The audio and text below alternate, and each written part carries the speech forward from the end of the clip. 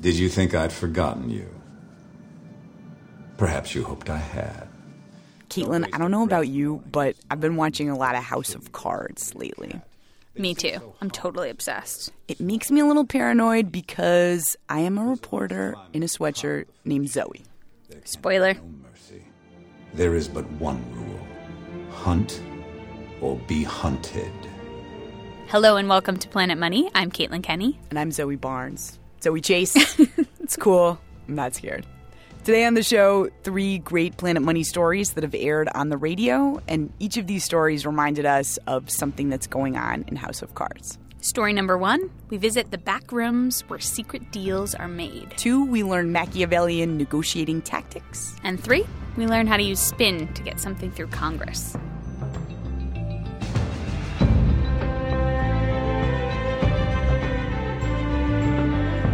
First up, the backroom deals. So Netflix is the most popular thing on the internet right now, and it got especially popular in mid-February thanks to House of Cards. And all that traffic sometimes makes the videos slow. Because it turns out there's this war going on behind your screen over how to get you your House of Cards as fast as possible. And the question is, who is going to pay? Who's on the hook to get your videos to stream as smooth as possible? Zoe, you brought us this first story. We're going to trace one simple internet request, one that lots of people have made lately. Hi, my name is Rachel Margolis. I'm in Brooklyn in my apartment, and we're about to watch House of Cards. Pennsylvania behind us if you are. I want nothing more. And what's going on? Still no idea. It turns out that getting this episode from Netflix to here is at least as complicated as what happened in Season 2 of House of Cards. When someone's on the ropes, that's when you throw a combination to the gut and a left hook to the jaw. So, where does your internet come from? That cable thingy in my wall. Do you know what happens on the other side of the wall? No. No.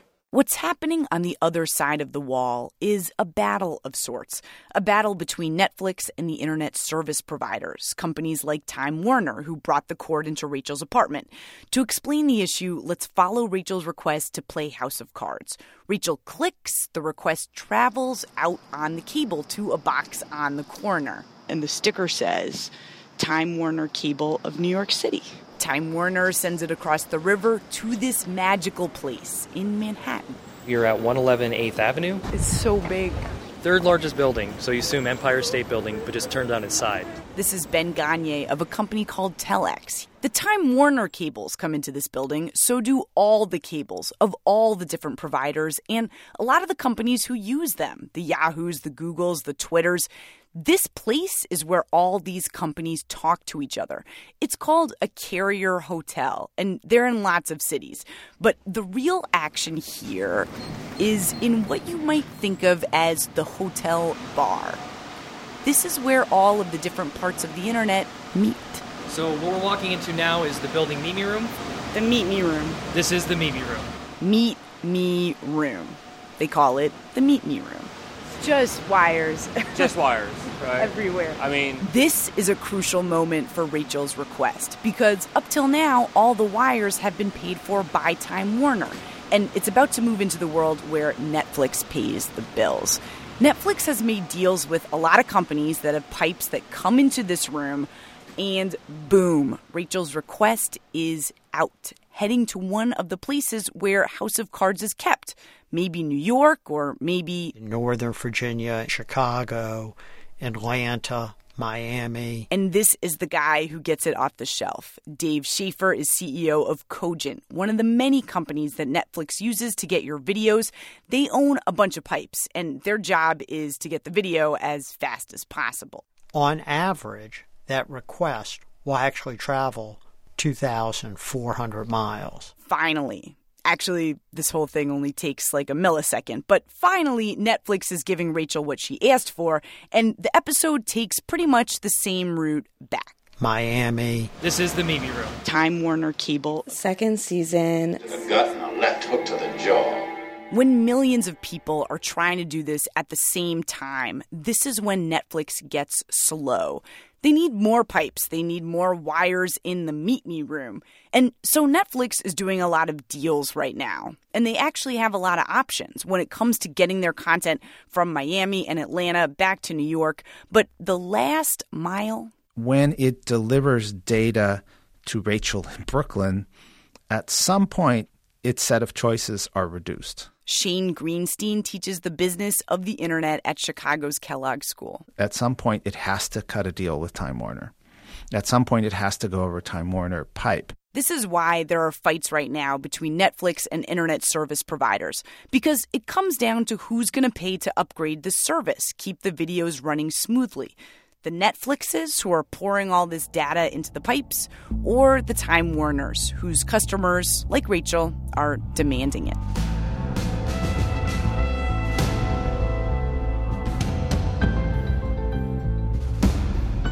Okay, so the thing about this story is that with all of the different internet providers, the people that we cut and send a check to, Netflix is taking a different approach with each one of them. And your story was all about the approach they're taking with Time Warner, where it seems like, they're at a bit of an impasse. Like, they're fighting over who's going to pay for what. But with a company like Comcast, which also just brings the cable into your house, Netflix has figured out a way to bypass many of the steps, like the Meet Me room. They're basically paying Comcast to plug directly into their system. So it goes Comcast, Netflix, Comcast, no Meet Me room. No Meet Me room.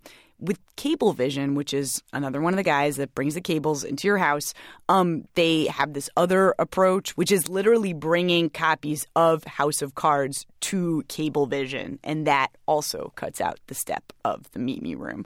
There's this one other very big, very tempting option for a company like Netflix, which is to bypass everything and just to run their own pipes into your house. And that may sound like way too big and overwhelming for one little streaming video company to take on, but actually a couple of years ago, Google was in this same situation. So many people were trying to get on YouTube that YouTube was slow, and Google has been trying to build their own pipes.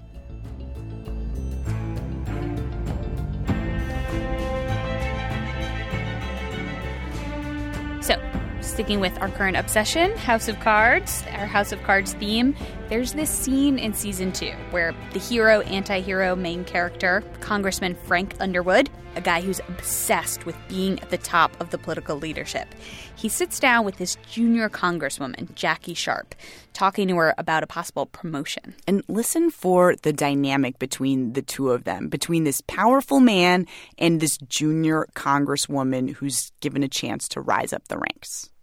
Have you ever considered serving in the leadership? I figure that might be possible 8-10 years from now. Well, what if I suggested that you could serve in leadership this term to replace me as whip? You're being tapped for VP. Let's assume that's true. Well, that makes sense. But me as whip? Yes.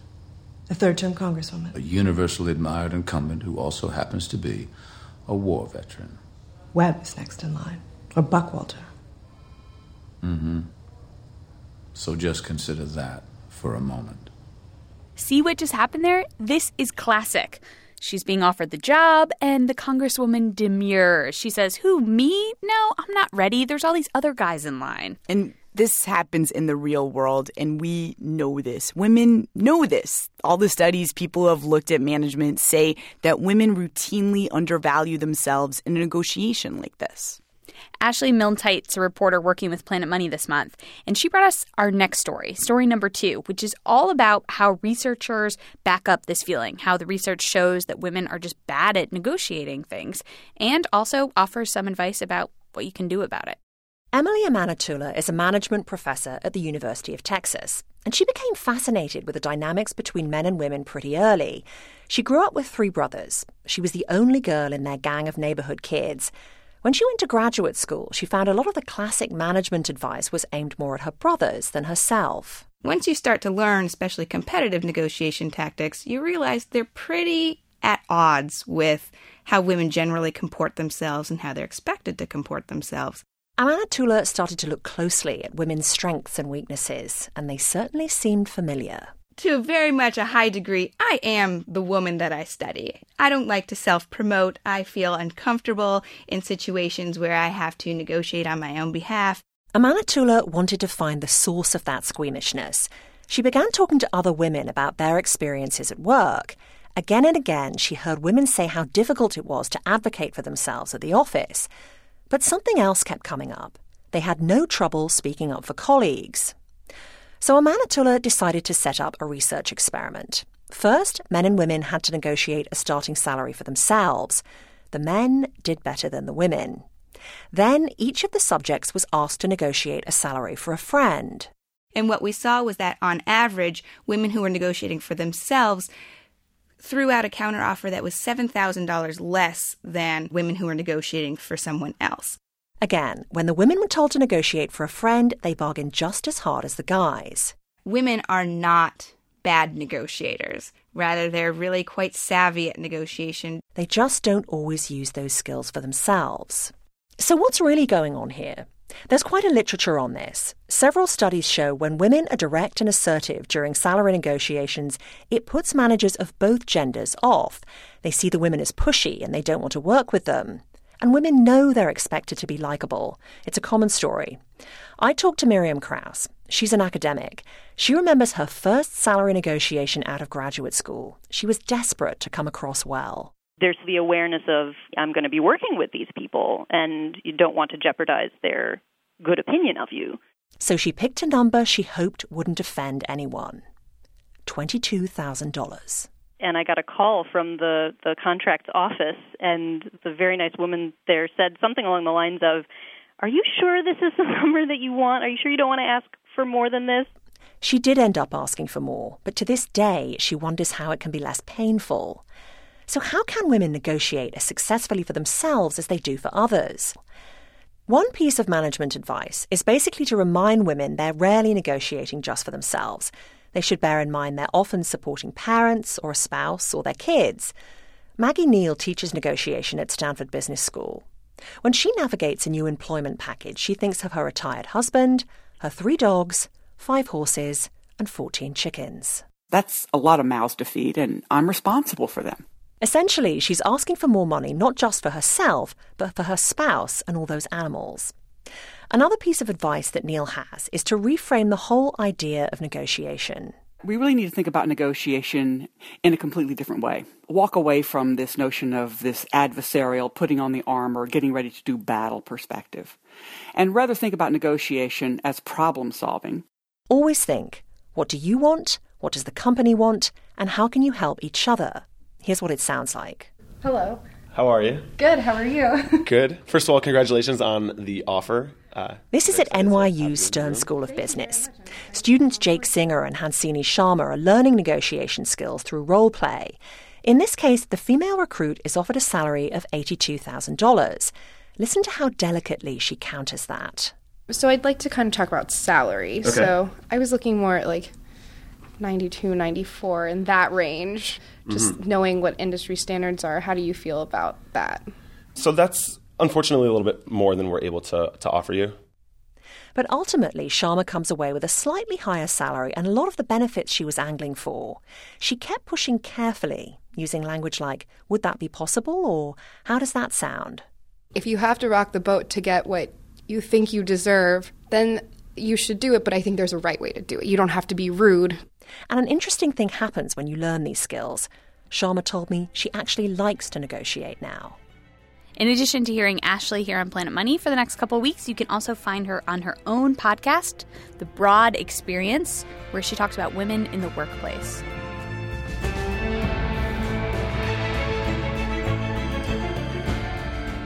Our last story today, political spin. Our very own President of the United States, Barack Obama, has been talking about raising the minimum wage. Democrats and Republicans come down on opposite sides of this, generally, of course, and both claim that the research is on their side. Our own David Kessenbaum decided to take a closer look at that research, and he brought back this last story for us. Does raising the minimum wage cost jobs? That turns out to be a tough question to answer. Ideally, you'd like one universe where the minimum got raised and an alternate universe where it did not. That way you could compare the two. David Card found the next best thing.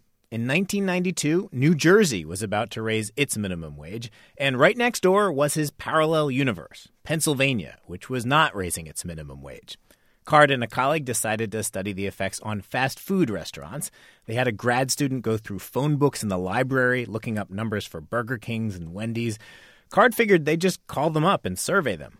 That didn't go too well. The conversations, he says, went like this. We say, we're calling to try and do a study about employment and wages in the fast food industry. Would you like to participate? What would they say? No. They would say, no, we don't want to participate. The economists eventually hired a professional phone surveyor who was the right combination of charming and persistent. She did a few surveys. She got every single one to complete. They were willing to talk to her, and they were just dying to get off the phone with us. This study is famous in the economics literature now, in part because of its clever design, but also because of what it found at those fast food places. There was a kind of the opposite pattern of what people might have predicted. Employment went up a little bit in New Jersey relative to Pennsylvania. So the state where the minimum wage had been raised, they actually started hiring more people. Yeah, employment went up. Card, who is now at UC Berkeley, says this did not mean raising the minimum wage would be painless.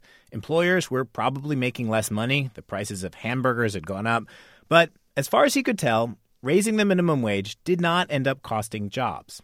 Card and his co-author, Alan Krueger, who until recently chaired Obama's Council of Economic Advisors, wrote a book about their findings called Myth and Measurement: The New Economics of the Minimum Wage. That book, published in 1995, kind of bugged another economist, David Newmark.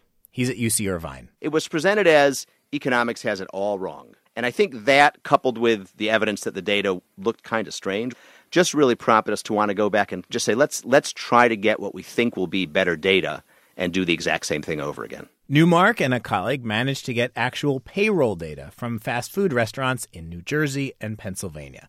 And they came to the opposite conclusion. Raising the minimum wage slightly reduced the number of jobs. This was not the end of things, though. The authors of the original paper then went back and redid the experiment a third time, now using government data. And they found basically what they'd found before. Raising the minimum wage did not cost jobs. The economics field has been going back and forth over this issue ever since. I asked David Newmark, what should we make of the fact that smart people keep getting different answers? Maybe I'm not the best person to answer that because I've written a lot of papers on it, and they all tend to find pretty similar estimates. Couldn't I find people on the other side who would say the same thing? Yes, you probably could. As a result, politicians, pro and con, each have their own evidence to cite, which they do year after year. Dan Hammermesh, an economist at UT Austin, finds the political debate a little exhausting. I get sick to my stomach. It just keeps on going on. So I'm bored and annoyed. The minimum wage, he says, generates more heat relative to its importance than practically any other economic policy. According to the Congressional Budget Office, raising the minimum wage could cost 500,000 jobs, but it would also increase hourly wages for more than 16 million. Dan Hammermesh says inequality is a major problem in this country, but raising the minimum wage won't really make a dent. Because it's not a very important policy. It doesn't affect very many people. There's so many things that we should be worrying about. Hammermesh's advice to Congress, raise the minimum wage, index it so it'll automatically increase with inflation, and move on.